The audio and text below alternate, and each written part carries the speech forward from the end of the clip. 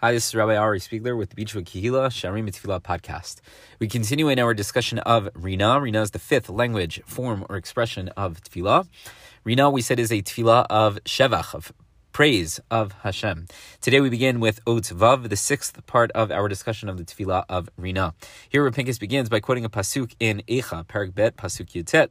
He writes, Ktiv, it's written, Kumi Roni Balayla L'Rosh Ashmurot. So arise, cry out in the night at the beginning of the watches. Shivchi Kamayim Libech Nochach Penei Hashem. Pour out your heart like water in the presence of Hashem. Si'i elav kapayich al nefesh olalayich hatufim bira'av birosh kol chutzot. And you should lift up your hands to him for the life of your infants who are wrapped in hunger at every street corner. Okay, that is the pasuk in Eicha. Vikasha, but this is difficult. Dilich ora, because it would appear that Rina hi tefillah haba mitoch simcha v'shevach lakadosh baruch hu. We would have guessed that Rina, and the way we've understood it until this point, it is a tefillah of praise of Hashem. Presumably that comes from a place of simcha, of joy. When I give praise to Hashem, it's something which is happy. It's something that expresses my joy in the great praise of Hashem, His many qualities, His many actions, His characteristics, so on and so forth. And if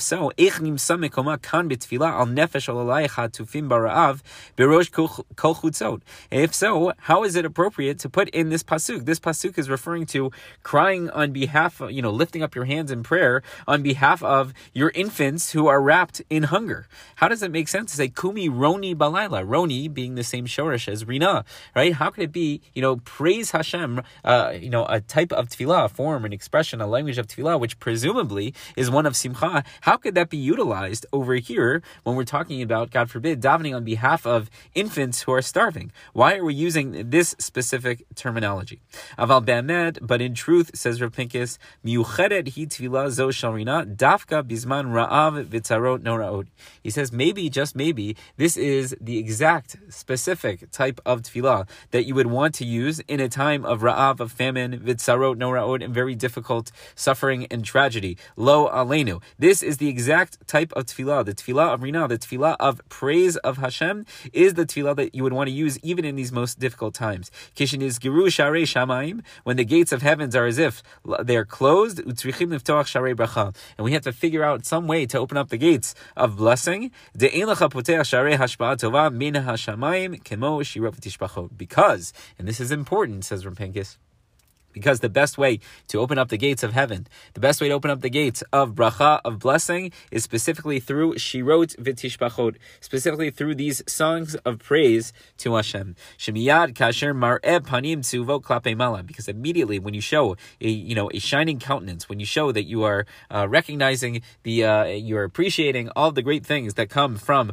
above, mikayim hakadosh baruch hu Hashem tzilcha. So then what kicks in? What we've been talking about the last couple of days, this idea of Hashem that Hashem is your shadow, and Hashem is going to do exactly what you do. Umarelo afhu panim tzuvot. If you are kind, if you are gracious toward Hashem, Hashem is going to be gracious toward you. Miniftachim lo sharei bracha v'yeshua. And all of a sudden, the gates of bracha, of blessing, the gates of Yeshua, the gates of salvation, those will be opened. Uklal gadolhu, and this is a very important principle. She'ein hashchina shara ela mitoch simcha. In general, the Shekhinah is not going to be found. The Shekhinah is not going to dwell unless there is a place of simcha, a place of joy, a place of happiness.